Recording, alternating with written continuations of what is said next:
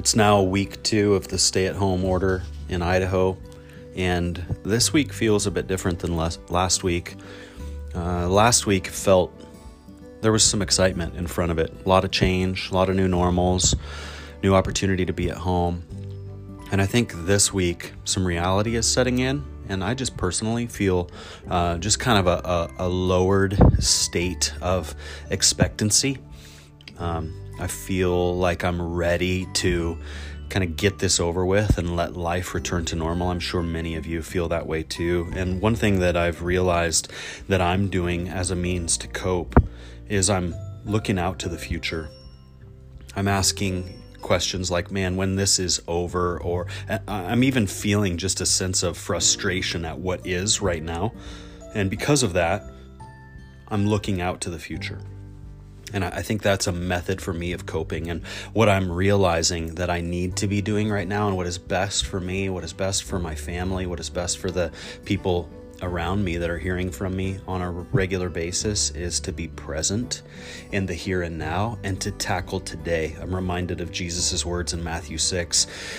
Worry about today because tomorrow has enough anxiety and worry of its own. And I think as I project, what are we going to do out in the future? When is this all going to be over?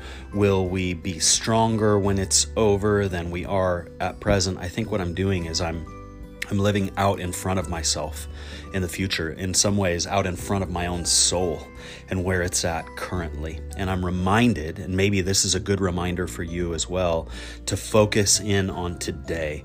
How will I respond to the events and to the people in my life today? How will I be present with them? And a friend of mine has said, I think it's realistic to lower our expectations of production. Maybe if, 3 weeks ago I was producing at 100% of what my normal capacity is, or 90% of what my normal capacity is, this season is probably requiring far less of productivity and more presence.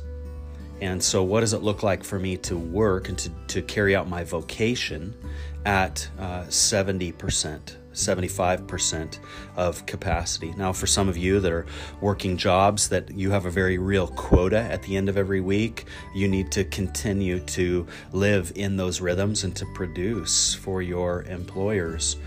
And when you clock out and when it's time to come home, I think this admonition to be present in the moment and to push out longing for tomorrow to just get here already, but to stop yourself, slow yourself, and live presently and actively attentive to the people around you will be a great benefit to them, and also just comfort to your own soul.